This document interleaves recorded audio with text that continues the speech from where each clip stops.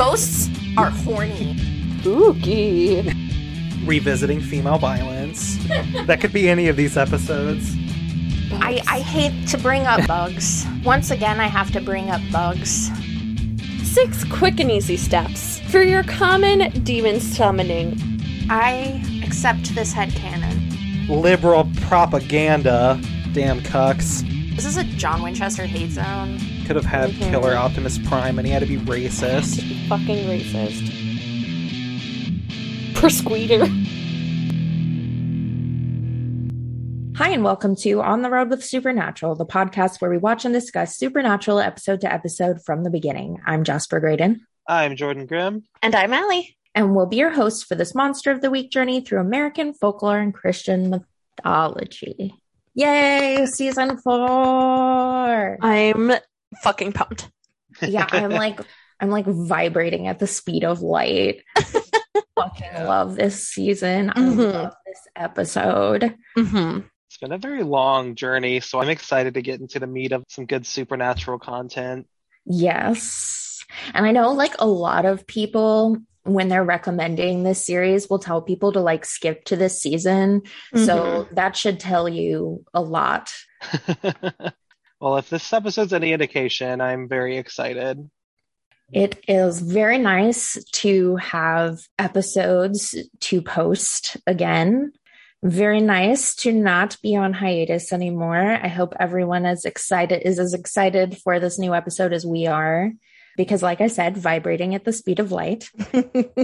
And just as a reminder, we do still have our season 3 in review episode posted up there. If you're interested in hearing what we thought of season 3 as a whole and on what Jordan predicted for the entirety of season 4, as well as some fic recs from me and some fun little alternate season 3 content from Allie, should definitely check it out. It's a super fun time. We just bullshit for like an hour instead of picking apart camera angles. Highly recommend. It's a fun time. Without further ado, today's episode is season 4, episode 1, Lazarus Rising, or as I like to call it, To Hell and Back, A Hobbit's Tale by Bilbo Baggins. This episode was written by Eric Kripke and directed by Kim Manners and originally aired on September 18th, 2008. I have to say, we were talking a little bit about the season 3 wrap up and like my predictions. I had actually hoped that this wouldn't happen. I kind of wanted time for the world to marinate without Dean. But I have to say, I kind of like that we were just thrown into this in the exact same way that Dean was. Right. It's very cool. They like take a lot of care to put us like directly in his point of view as well. It's not just that we're like viewing the scene from his perspective. Like we start out on this super close up of his eyes, like in terror, like back and forth, like encouraging us to, you know, imagine what he is going through and like what sort of horrors in hell he could possibly be seeing. And I think it's just so smart and has saved so much money. It's sort of like we were talking about this with the Hellhounds at the end of season 3. And like how not showing them really allows the audience to make their own conclusions about what they look like, which makes them the most scary version for each individual audience member that they can possibly be. And I love to see it. I love to see it. Retain that mystery. Don't show the monster. I love this opening. I think it, like, especially with a new season, things tend to like have a slow start, but this puts us right there. Jump in. Right. I do want to say, as a kid with anxiety, specifically about death, Dean did not go about this the right way. If you are in a grave, I've learned this when I was like 9. If you are buried alive, and you are in a coffin, the very first thing you do when you are ready to like open the coffin, put your t-shirt over your face so you don't suffocate on dirt to death. Yeah, he also like lights his lighter, which, you know, we want to see his face because he's pretty but that uses up oxygen to shout. All this stuff. I'm sitting here like, ooh, Dean, you are not good at being resurrected into a coffin. Truly. Yeah. But like, to be fair, I have to think like, he probably did not immediately know he was in a coffin. I think he was so disoriented. Oh no, totally. I'm just like absolutely like just being a little shit. Like No, totally. none of those thoughts actually occur to me like in any kind of seriousness at all. Like I definitely think it's likely that he doesn't realize that he is alive. There's also I was like, Castiel, what the fuck? Right. Resurrected him into his grave. Why? Yeah, I was I just love like, that. the fuck? He's like, he's gonna make you work for it. You know? I guess if he can handle hell, then he can handle getting out of a coffin. Mm-hmm. I can't remember if that actually ever gets addressed in the canon. I don't think it does. I don't think so. All of the aesthetic qualities of this scene and the way it sets the tone for the episode are just so impeccable that Yeah. I'm just compelled to not care. There, Agreed. honestly. Like, Yeah. come on, like the digging out and that like classic zombie, like fucking Romero arms coming up out of the grave. Like, that's awesome.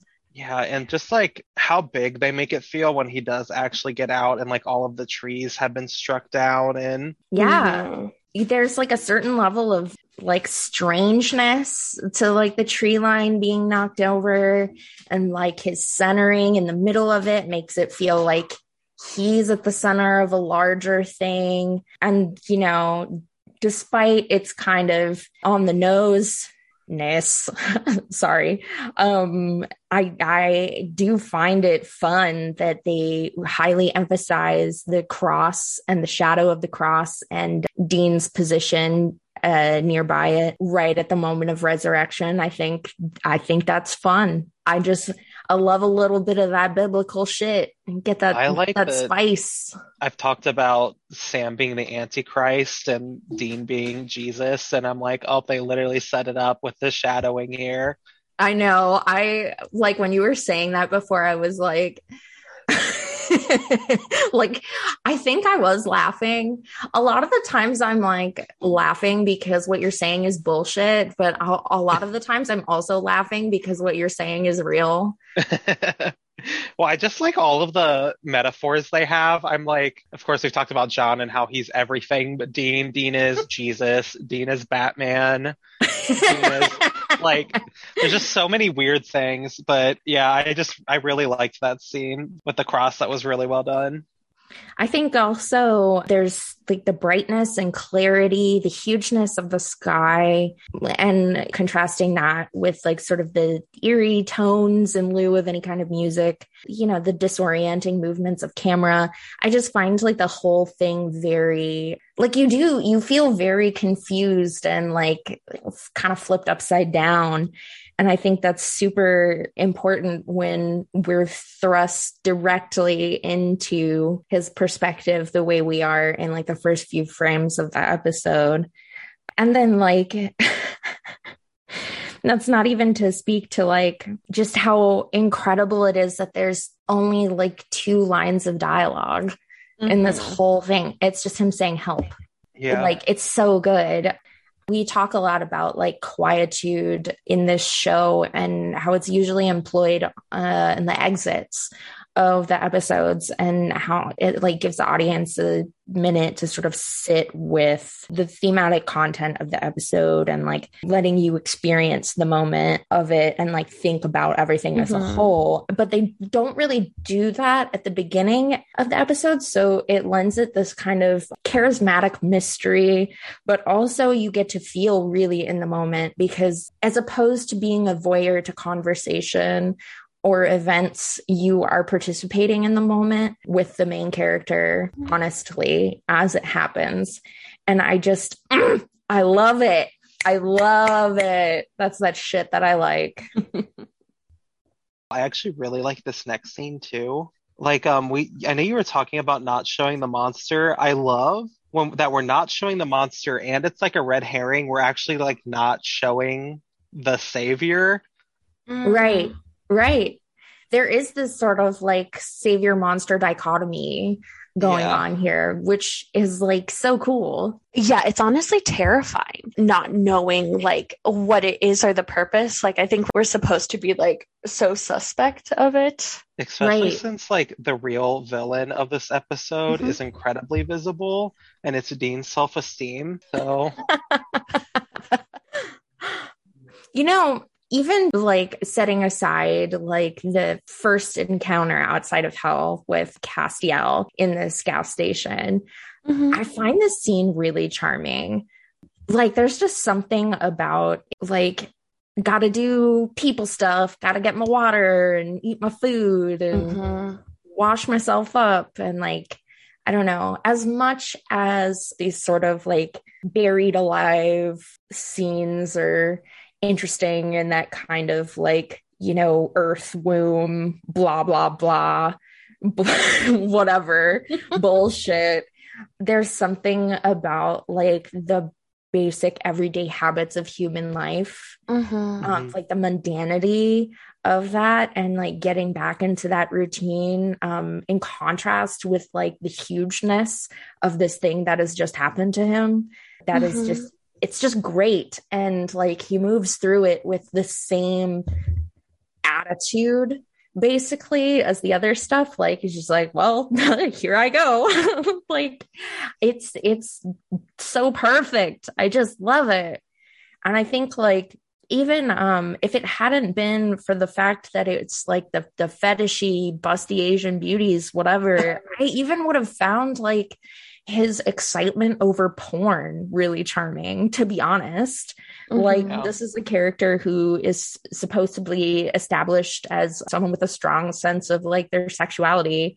And like, porn is pretty much a universal human entertainment. And it's like, of course he would be like, yeah, porn, hell yeah. Like, I just wish it wasn't that particular thing, yeah, I agree. It's like the Yeah, and absolute that's worst Easter egg they could have. Mhm. Right. It's like a weird repeated joke that just doesn't need to keep coming up. It just won't die. I don't know. Like, why Feels does like that one of those things where they're like, if we say it enough, it'll be funny. And then it just never gets there. Like, Yeah. Yeah, no, it was just never funny. I do like that you can very much tell that the showrunner is in love with Dean and we're getting some Mandy. I actually kind of feel Mandy is man candy. Oh, thank So you. I was Yeah. wondering. I was like, what the fuck are you talking about? I just see it. I, for some reason, feel like that's going to start to become a thing now that we have more boys. You got to make sure to flash those Dean ditties in the mirror. I think maybe, I don't know. I feel like they're always very like chastely wardrobed. You know what I mean? Like these Mhm. boys don't have their ankles even out. Like they're out there in like, all of their undergarments and petticoats and jackets, and gloves and everything. You know what I mean? Like they don't tend to have skin out. His Denosi is reserved for Eric Kripke's mind only. You can't just get on here and say things like Denosi.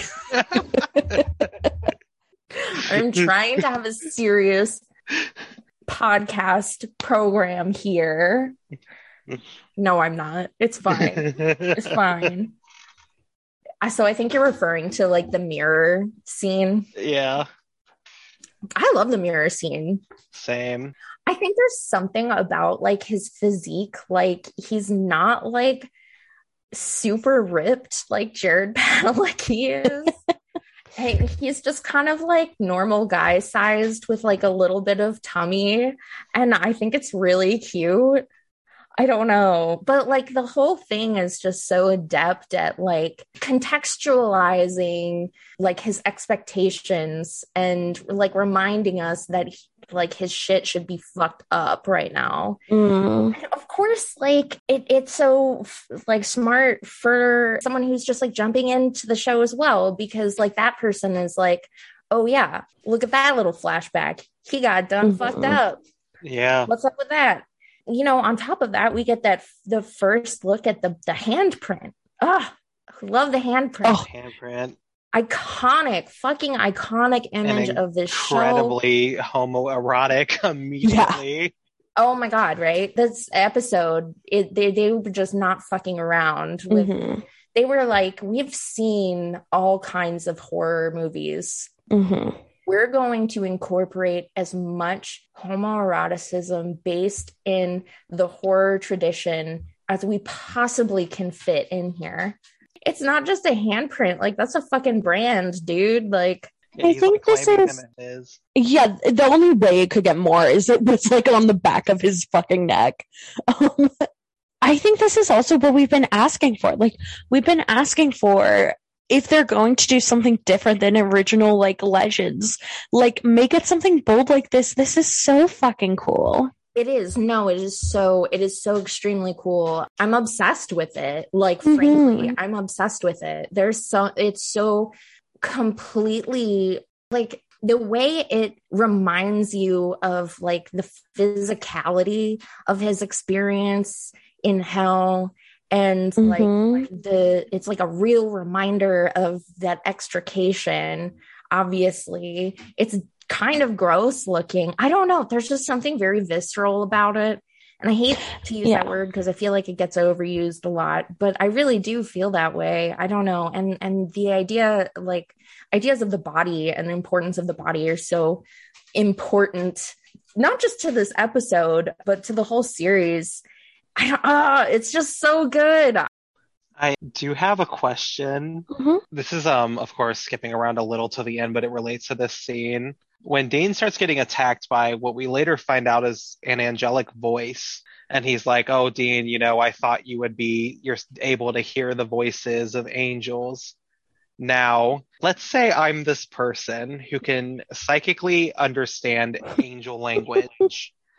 Am I still stuck in, like, a wind tunnel of a sonic scream that I can understand?" Like, I think it would be like, "Hey Dean, what's up?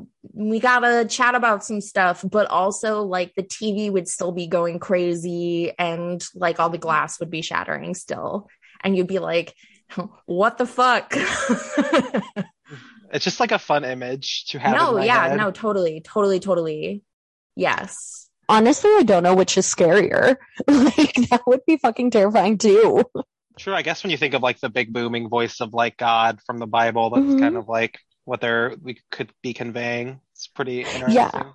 Like, glass shouldn't be shattering too. Like I really like how this all sets up. Obviously, we're meant to question, like, is it a demon? What could be this powerful? But also, like, it kind of makes Angel seem, like, horrifically powerful in such a fun way. Yeah, no, I think that's definitely a goal of this episode, and not just this episode, but the following episode as well, when we get to that. Yeah, definitely. And I do love the sort of ambiguity of, like, what could this be? Like, I wish a little bit, Jordan, that you didn't know that, already that this was going to be Castiel, because I think they do such a good job of obfuscating. Sorry, I had to. Of observing what the monster could be, and it starts in this scene where we have all of these little signs of spirits that we've encountered in the past, like fucking with the radio and the TV static and everything. I actually was thinking that while watching this. I was like, wow, I bet this was really fun to watch the day it was airing. Yeah, no, I bet it was. And I honestly wish that I had watched this episode fresh like that as well, without, having some kind of an idea what was going on. I got that experience. I didn't know what was going on, because it was on, like, media, and I saw some things on Tumblr, but not anything like this.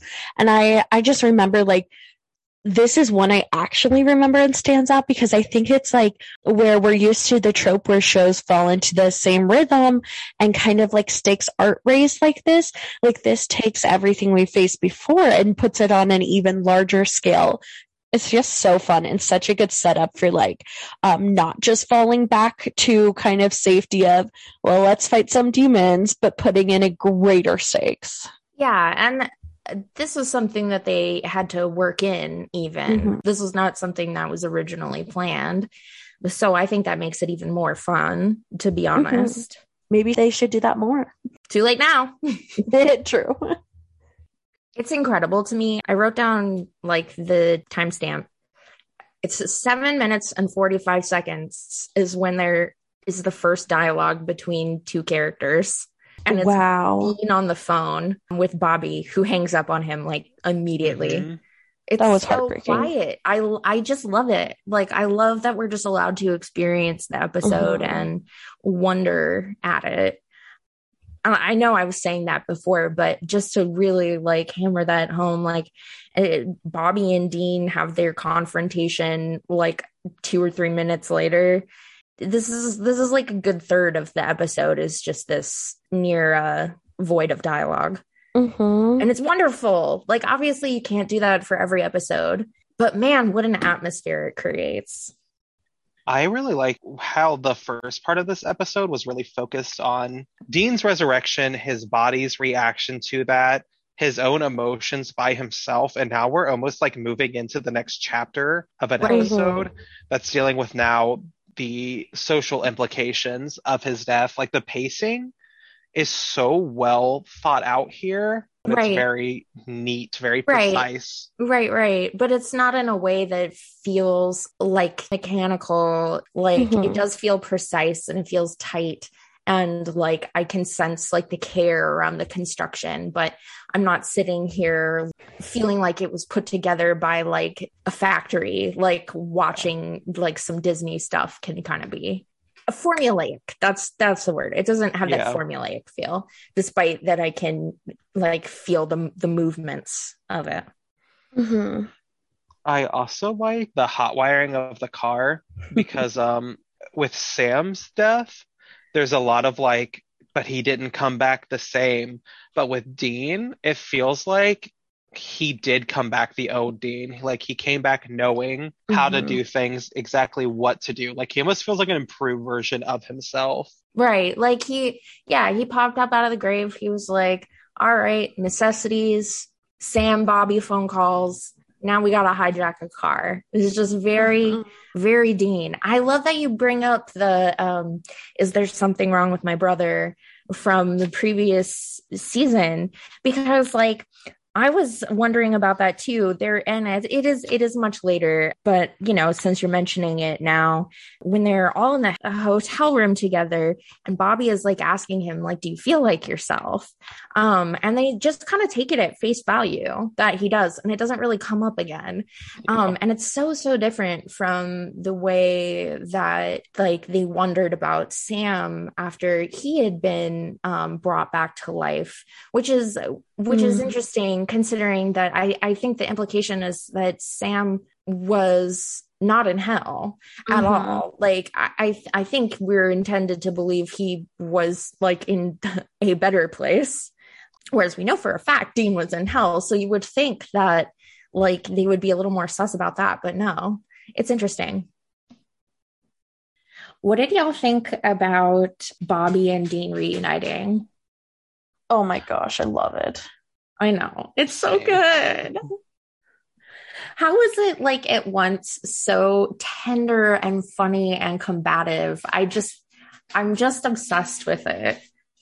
They're so cute. I could not get over that Bobby would not even let himself hope until he knew for sure. Like you could tell after even the water when he splashes it in Dean's face, like that's when he truly lets himself hope. Yeah, there's just so much going on in this scene, and it's all so good. First, like, he literally brings up a shapeshifter and a revenant. Like, we're Mhm. literally pulling from episodes that we've had. We have the silver knife, which I was like, did he need to cut himself with that? Or is it like Buffy rules where he can just hold it against his skin and he'll sizzle? Right. But either way, it was very fun. And then, like, I just like how Bobby is constantly reminding Dean, like, how hard it was for him while he was gone. It's just like in direct juxtaposition to John, who would like never do something like that. Right. Where like Dean also acknowledges, he's all like, you're the closest thing to a father. I think he said I have. Yeah. Really fun, really well choreographed, and really touching all at the same time. With John, it probably would have been like, even if he had like admitted it was hard, he would have been like, well, you don't know what I've gone through, or something petty, where Bobby's just like you don't know what it's been like, kind of like coming at it from like a don't judge me and I'm not judging you, like we're here now place, rather than let me use this as blame. For sure.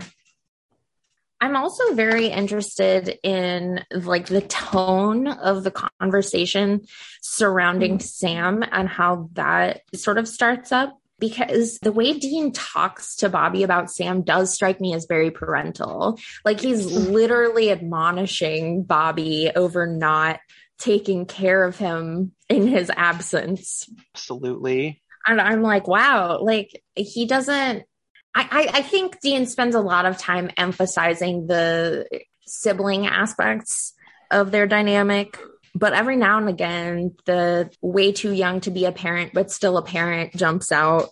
And I'm like, also my heart. I actually really liked how they approached this whole thing, because we didn't need to really go too much into what Sam was doing during this whole time, because we've literally had a whole episode dedicated to it. Yeah, in the mystery spot. That's part of what makes it such a great episode, I think. It saves them time here. Yeah, a lot of payoff.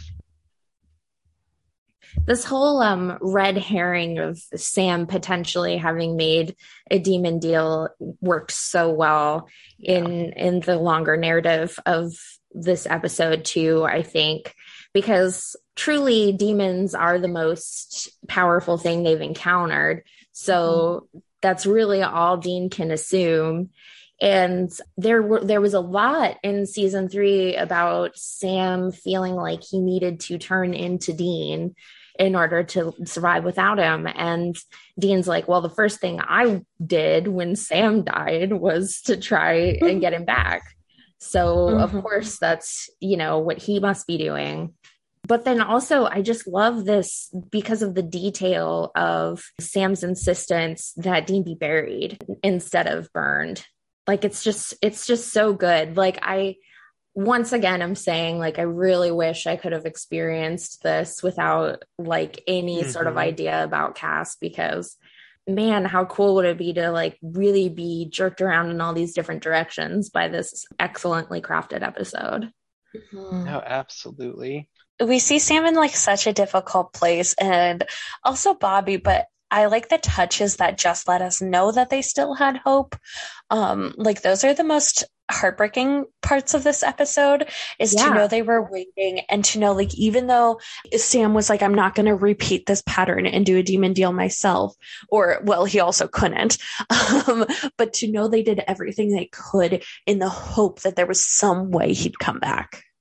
Yeah, absolutely. And I think even the idea of keeping his body, like, and like totems of Dean's, you have to wonder, like, was Sam maybe hoping even just for like an angry ghost of Dean, or like, you know what I mean?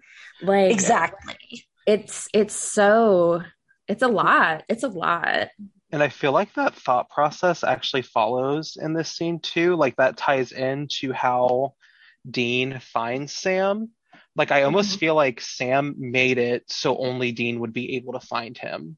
Like it was just very, because like Bobby had been looking forever, but like Dean knew exactly how to find him. And like they don't tell you that's intentional, but like between the lines, it feels like Sam intentionally made it so Dean could find him. Like he had that hope there.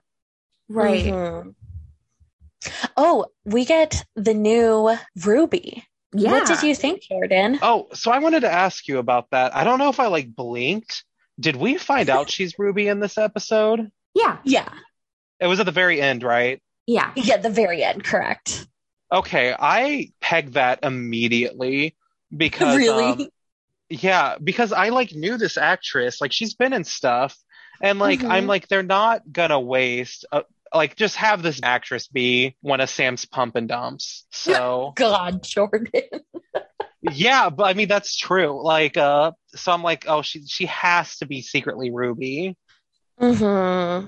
It also Did you know they're married? Who is she married to? To Sam, the actor. Oh, that's oh really? Well, she's very beautiful. Good for him. Sorry, but I don't know how he swung that one. Like, no shade to him. It's just like she's really hot. Was she in a movie with Jensen Ackles? No. No. She looks a lot like the one girl. I don't What know. one girl? I feel like he was in a show, a movie I saw forever ago, like well over 10 years ago. That was just a made-for-TV movie where he was like a waiter or worked in a sub shop or something. No, he was in that with his wife. Oh, his wife looks pretty similar. Am I making No, that she up? doesn't. She doesn't They look wildly anything different. like her. Oh, wow. I don't know. Oh, Jordan. I'm drunk. Not really. Go to sleep. Go to bed. It's bedtime. This scene was very interesting because we do see that even though Sam was hopeful and had tried everything to get Dean back, there is a level here that he is kind of moving on. Mm-hmm. Because, like, this isn't just, I know I jokingly called it her a pump and dump, but, like, they were hanging out, like, getting pizza. I think this is meant to be, like, show that this has been a recurring thing with this girl. Mm-hmm. So, like, I don't know. There's something, too, to say about, like, I was a little shocked that Sam is kind of moving forward still. And it kind of shows, like, I mean, life does go on. For sure. I do love the implication in this episode, which is like substantiated by like her leaving her underwear around and stuff. Yeah. That they've already like initiated like a sexual relationship. Like they're together. Yeah. Like no one right out says that, but it's like you said, Very like, it's not just that she's hanging out in her underwear. They're like eating pizza together and stuff. I find when they come to the door, the difference in Dean's response to being reunited and just the difference in like meetings in general between Dean and Sam versus how it was with Bobby, like very striking. So, like when Dean shows up at Bobby's, he's kind of got this like sheepish, like almost puppy eyes kind of thing going on. And they're very playful, or the tone of that whole scene is playful anyway, but it's also like kind of tender.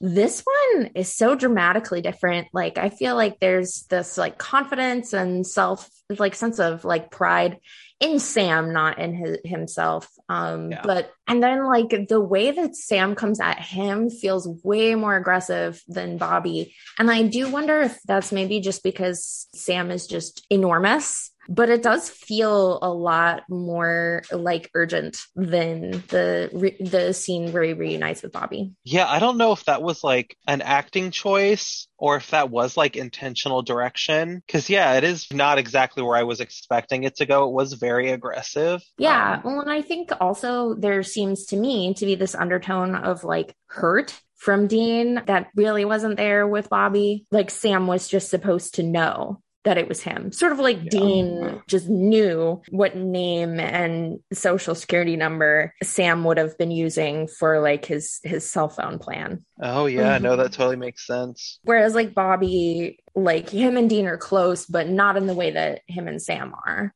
Yeah, I feel like they've already had so much trauma. Now this season is let's unpack the trauma of the last 6 months.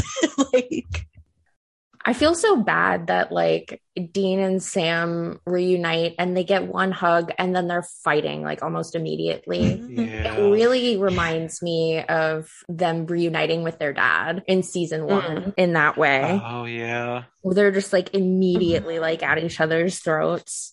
And I find this argument really odd.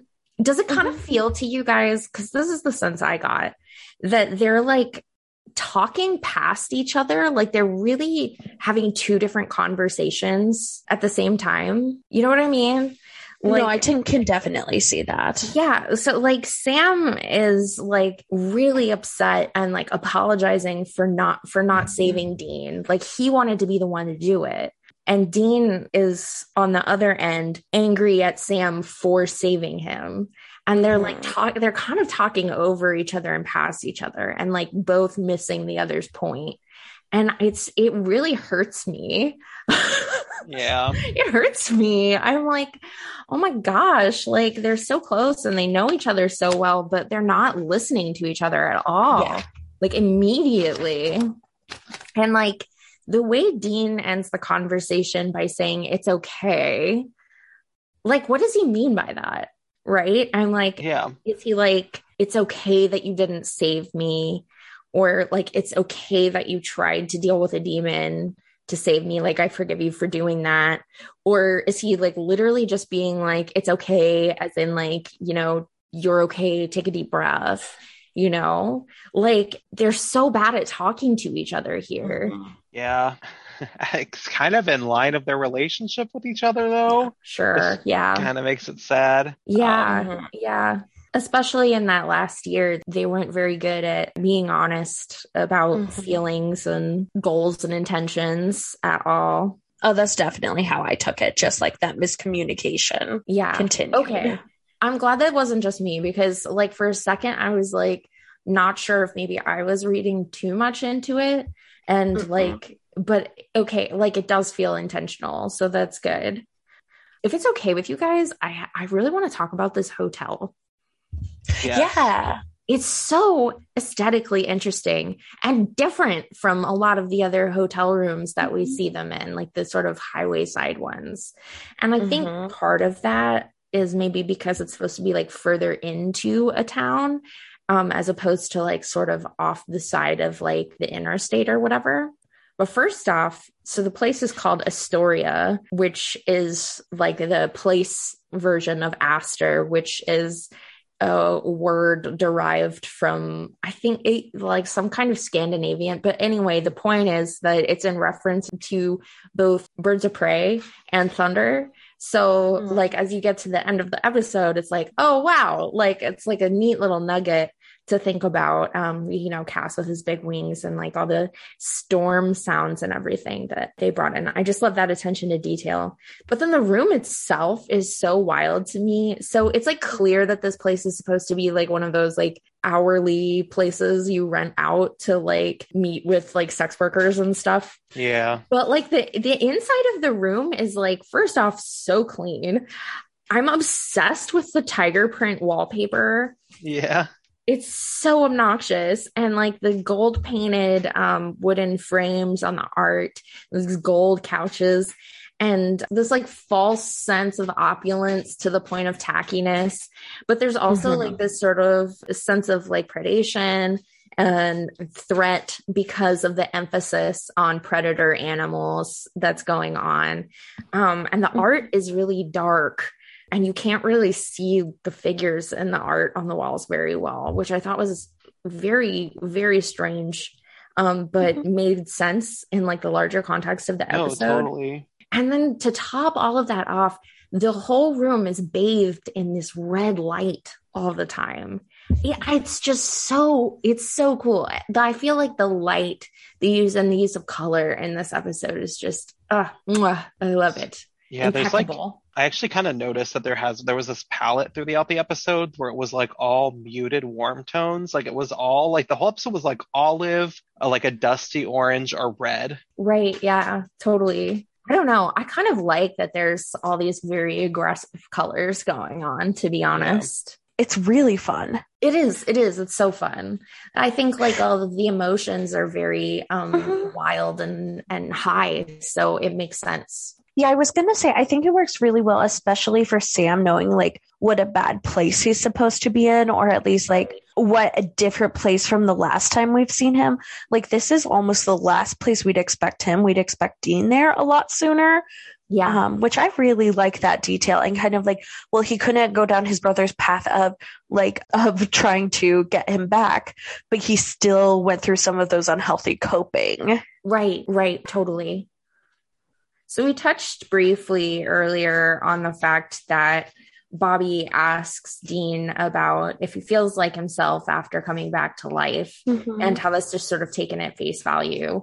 But I'm really interested too in this follow-up to that, which is a brief interaction between Sam and Dean, where Sam asks about hell and Dean says he doesn't remember. So this is, we didn't bring it up before, but this is actually the second time that Dean has responded to that question. And I think the first time you kind of have some reasonable doubt, even despite how the episode opens. You know, you can take that as being like linear, like he's in hell, he's out of hell. Now he's saying he doesn't remember. But this one is different because of what follows the conversation with Sam. And I love it. I love it. I love it so much. And I have a feeling Jordan loved it too. Yeah, I did. Getting some of that hell trauma, getting some hints of that real early. Like if it was just once that he had said that he didn't remember hell, I would have been like fine. But the fact that they kept making it a point, I was like, oh, I'm ready. I'm ready for it. Oh my gosh, yeah. There's something so wonderfully awful about that bathroom scene, because it's like, you know, it's not just like the flashes of hell themselves. Because we saw those earlier. So we're a little bit used to them visually by now. But it's like the oppressive atmosphere of that bathroom with like the black and red, and the way he's like, you know, is searching his own reflection and like confronting himself. It's a lot. It's a whole lot. And that scene is like not even a minute. I'm like, wow, the emotions. Yeah, I really like the touch of just the flashes, because I think even though it's repeated a few times in the conversation around it is a little annoying, just like that jarring image and like imagining Dean having to like have these conversations while that goes through his mind, like really affects your emotions. Yeah, it really does. And I think that's part of what like this bathroom scene does, is remind you that he's thinking about this all the time. Yeah. Like throughout this episode, not just in this moment of panic by himself, but really while he's been trying to deal with the events of the day and everything that follows. My poor little guy, my sweet little baby angel. No, I miss iPods. Oh yeah, even though they douched up cars. Even though they douche up cars, Jordan. Honestly, I think Dean would love an iPod too. I bet he's going to fall in love with that iPod in the car. You would think that, but he's a pretentious little shit. Yeah, I think if he gave it a chance, he would, but there's no way that man is giving it a chance. Nope. He's going to balance a record player on his lap while he drives only on the highway. that. No, that's why he has a tape deck, Jordan. Oh, so he can make love tapes to Castiel. I hate iPods too. I forgot that you knew about that. No, I didn't. What? I made that up. I'm glad though. I probably did at one point. I probably just forgot. Oh my God. Yeah, no, he totally makes a mixtape of Led Zeppelin songs. Oh God. That are his favorites. And his favorite Led Zeppelin songs are the ones that his parents enjoyed together and bonded over when they were falling in love. And this is the tape that he gives to Castiel. Oh my God. In like season 12. Wow. They're a mess. They're a mess. This is why I'm insane, Jordan. So I do want to say that mixtape sounds like an absolute nightmare to me, but I'm glad they enjoy it. Right? If some man handed me that, I'd be like, oh, thanks. How thoughtful. Jordan, he wrote 2 X's instead of CKS. He wrote tracks with X's. Wow. He only put in 2. He didn't want to do the third one because then everyone would know he's a bottom. Oh my God. Oh my gosh. Okay, well, I'm ending this conversation now before we get too far off the rails. So they put a really big emphasis on his amulet here. Like they did that shot. I've honestly forgot about this amulet. It's really ugly. It looks like a Power Ranger villain. I kind of like it. Yeah. It's really ugly, but I like it anyway. Kind of looks like a looks demon like with fake lips and a mullet. Oh my god. yeah. It looks like when my first job was at the like bead/head store, all the stuff like the middle-aged hippie women going through midlife crisis would come in and buy. Like, get that and one of those reversible skirts with the 2 layers of fabric, and you're set. I mean, to be honest, I just like it because of what it represents. And I forgive its ugliness because of that. But I think it's really important to have that there after they just had that big fight. Yeah, that's true. With all of the other conflict going on in the episode, I feel like it's just so important to remind the audience that they care about each other a lot and they do love each other a lot. It's just, you know, a family is really difficult even without huge metaphysical problems. Yeah. True. I really enjoy how they can't figure it out, so they call on Pamela. Pamela. I have many feelings about Pamela. Yeah. Very mixed for me. Yeah, definitely same. Definitely same. On the one hand, I'm like, Pamela, I will treat you right. And on the other hand, I'm like, Pamela, you can't just sexually assault people. This is like a common trope. I mean, in TV in general, but like especially in this show, it's like their way of making a woman quirky is by making her sexually aggressive. I don't fully understand it. I don't get why it's supposed to be funny or like what they're trying to convey with it. Let me tell you what I think it is. I think what they're saying is that Pamela is confident and fun and flirty. Pamela is supposed to be a female Dean in this scene. Yeah. 100%. Down to like her, you know, hard rock aesthetic and like her band t-shirt, the framed poster on the wall, her big audiophile cupboard with all of the tapes and records and everything. And I think the problem is that Eric Kripke has no fucking clue what women are like. Yeah. I sincerely question if he's paid attention at all during any conversation he's ever had with a woman. And if he has, I don't think he's translated that ever into a female character that makes any fucking sense. Because this is exactly like, you know, in like classical painting where basically women's bodies are just men's bodies with boobs on them. Yeah. This is that's the same fucking thing. He's like, I'm gonna make a man character, but it's gonna be a lady actually. And because of that, it really just reads to me as being afraid of women being sexual. Yeah. Because and I think it falls into the trope of like, I don't understand what female sexual agency would even look like. Right, exactly. Like there's an attempt of being like, oh, here's this woman who has somewhat of control, but then the control is just now let's like harm other people and be problematic. Right. Like it's just so fucked. Yeah. And then she's like immediately punished after showing sexuality. It's just very confusing and very weird. It is. This is part of what I get into with my essay that I've been crafting about gender and sexuality in this episode, which is where I'm going to put the majority of my thoughts on homoerotic stabbing. Just so you're aware.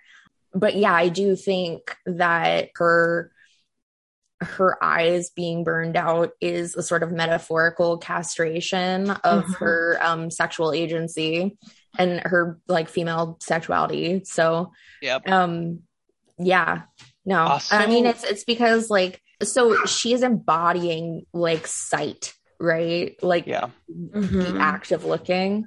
And, you know, obviously part of that is in this metaphysical way, like she has second sight, but it's very strongly emphasized that they mean a literal act of looking with your fucking eyeballs, because the second she opens that door, they have her give Dean a very slow once over.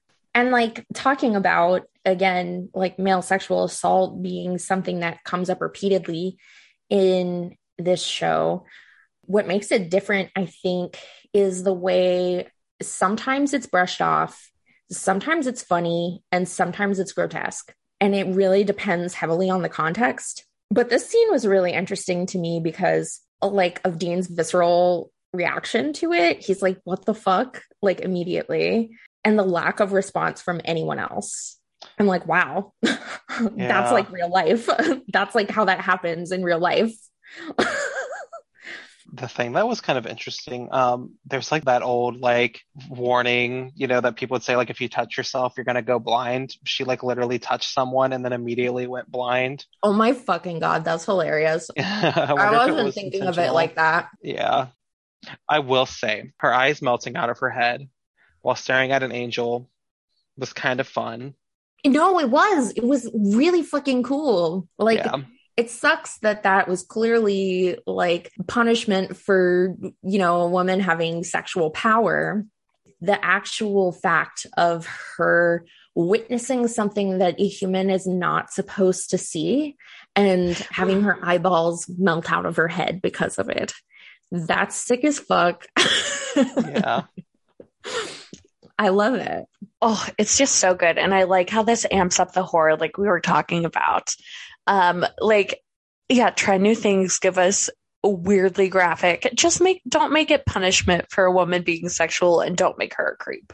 And I think there's something really, again, biblical here going on. Like, I really feel like they have the flames and the candles jet up, so you sort of get the sense that she's perceiving the image of Castiel in the flames, and that just feels very like Old Testament, and again, that's just that special spice. I love to see it. The effects on the eyes themselves, like, even if like they don't totally make sense, I love how crusty they are, and it's just really fun. I want more of that. No, absolutely. Like that fucking pathetic eyeball scoop in right in the Doc Benton episode. Like, they could never. Like, this is spectacular in comparison. Coming up next is the one scene that I'm like, why? That's so funny. I was just thinking the exact same thing. I always forget about it. Yeah, because you're watching it and you're like, why? Yeah. Briefly, I do want to recognize the actress who is the demon waitress. Her name is Jen Haley, and she is a Battlestar Galactica alum. She played the pilot Hardball. Hardball, that's right. I knew I recognized her, like, and I had just never looked it up until like last week, and I was like, that's right. As soon as I saw like Battlestar Galactica on her IMDb page, I could see her in my mind's eye so clearly with the backwards Razorback tank top. She is great. Yeah, no, I actually thought her acting in this scene was really good. I love the way she delivered her lines. It's just the conversation was very strange. Yeah. And the way it played out was also fucking bizarre. And I don't understand the point of it. Yeah, this really could have been edited down to be more impactful and interesting. But I guess, like, I'll take this little 2-minute dud. Yeah. It just sticks out so bad to me. I don't know. I will give it this. I do love that Sam is just straight up in the middle of a dining room in a public place yelling about looking for demons. And then a demon sits down at the table and is like, hi. Because, like, yeah. Every single time they're in public talking about demons, I'm like, is no one concerned? Are they not worried about people listening to them? Yeah. I just feel like we could rely on Sam having been doing things that we haven't seen for 3 months. I don't know if it's actually been 3 months. I'm just kind of throwing a number out. But because this diner scene had been 30 seconds long, and Sam been like, oh, the demons have been afraid. Mm-hmm. Because that's what we got. That was the point we were making here, is that the demons are scared of whatever brought Dean back and don't know what it is. Right. And we got that from the scene with Ruby later.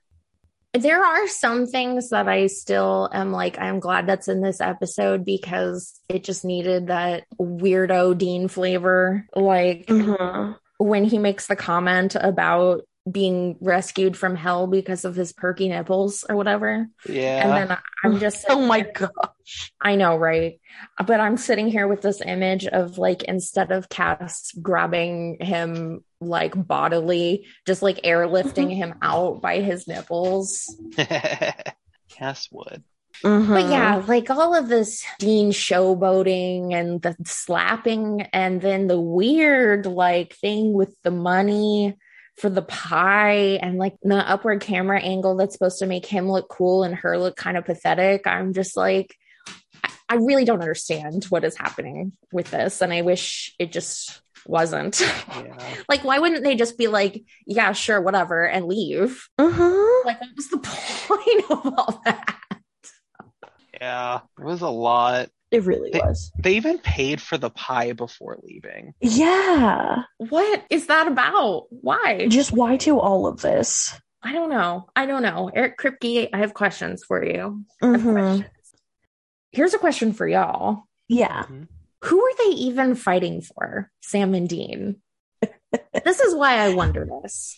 So they leave this diner, or like restaurant, which is like full of demons, right? And they're essentially like, well, we don't have time to deal with that because we're dealing with this other thing. And I'm like, okay, so you're just sort of letting demons hang out and like for fun, demons like to torture people and do whatever.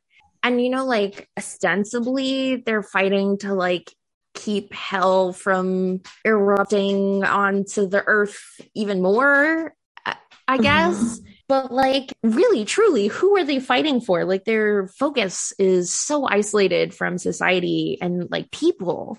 Like, they really don't seem to have much concern for the material harm that demons hanging out would do. So I'm just sitting here like, I mean, Sam kind of does. Like, he really wants to kill all the demons. That's true. That's like, I true. guess they kind of make a point of it. I think it actually plays into what you're saying. I think he wanted to kill them because he wanted to kill them, not to save anyone in particular. It kind of plays into their John brainwashing, though. Right. Right. This is what they know. This is what they're supposed to do. Right. Like, what else are they going to do?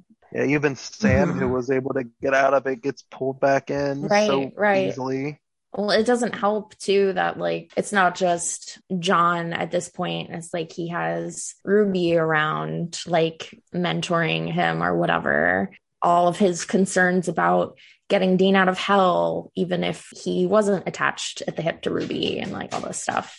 So I just feel so bad for them. Let me hug you, you stupid boys. So this is when they're sleeping, right? And Sam sneaks out. Yeah, Sam sneaks out, and that's when the hotel room gets kind of poltergeisty. Correct. And Castiel, as we find out towards the end of the episode, this is Castiel trying to contact Dean a second time. I'm really interested in the use of mirrors again in this scene. Dean wasn't looking into the mirror in the gas station when all of the glass exploded and everything, but he does look into a mirror here. And it just really smacks of like, you know, recognition of the self and the other, kind of like he's looking, seeking out the creature, but what he sees when he looks around is himself. And I'm just like, that shit that I like. That's that shit that I like. I think there's something even more frantic about this scene, not just because of like the way he sees himself in the mirror, but maybe also because he was like asleep when it started, and there like the tone feels very different because of the atmosphere of the room. Like I was saying earlier, like this idea of predation going on, the red lighting, and the glass falling from the ceiling from the mirrors is a whole lot too. Like just on like a straight up like yeah, that would be a lot to deal with, kind of like on the level, not even talking about like ways to manipulate emotion on screen. So I think Bobby kind of like bursts in here, and Bobby just, he's always ready. Bobby, he's just like, I'm going to help you out. He just gets him out of there. I love it. They immediately call Sam, and it kind of plays into what we were talking about earlier. Sam actually did go back to see what the demons were doing. This kills me. I'm going to jump ahead a little bit to talk about this fully, but like, so Dean doesn't tell Sam what's going on. And then to Bobby is like, well, I don't want to talk to Sam about the fact that I just want to go try and summon this Castiel guy because Sam will try and stop me. Fast forward a little bit to Sam's conversation with Ruby. He doesn't want to tell Dean about his powers yet because he's not going to get it.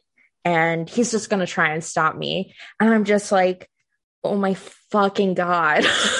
Yeah. They're so annoying. They are. And I think that bit also, on top of the fact that it, you know, really lets us know they're both digging their heels in and they're not ready to listen to each other. It also sort of places Ruby and Castiel in these similar positions in their relationship to the brothers, which I find interesting and compelling. Yeah. Now that we've got Cass's name, I just want to talk about his name origin real quick because I didn't know it. Oh, yeah. Let's hear about that. I would love to hear about Castiel. I always want to hear about Castiel. Honestly, like, yeah. Across languages and histories, names change. But we're going to go with from Cassiel and Cassiel, just changes spelling slightly throughout time. But he's one of the 7 archangels. So like the fighting angels. He's the angel of Saturn in particular. Mm-hmm. And he is in Jewish, Christian, and Islamic mystical works, which is just fascinating to me. He's everywhere. His name means my cover is God, the speed of God, or God is my anger. God is my anger? What the fuck? Yeah. That's incredible. I knew the other one, like, because that's like the shield of God or whatever. Mm-hmm. Yeah, that's crazy. I think it sets up so much too, not even coming soon, but just knowing that, like, I never even heard that. That's fascinating to me. I just wanted to tell y'all about his name. Oh, okay. Oh, all right. No, that's fun. If he was Saturn, I wonder if they made him a Capricorn or Aquarius in the series. I'm going to be looking. I don't know why, but he kind of gives me Capricorn vibes. Actually, what his sign might be is like kind of a conversation within fandom. I think a lot of people put him as a Virgo because they count September 18th as like his birthday. But I actually don't think he's very Virgo-y. I don't think he is at all. Well, I'm sure I will have lots of opinions about this as I get to know him. You may have noticed that it's been over an hour, and we are nearly done, even with the episode's basic plot beats. We separated this episode into 2 parts to make this week's content a little less daunting in length. This concludes part 1, and we hope you'll join us again in part 2 for the introduction of Castiel, our weekly fanfiction highlight, episode rating, and Jordan's predictions. Bye for now.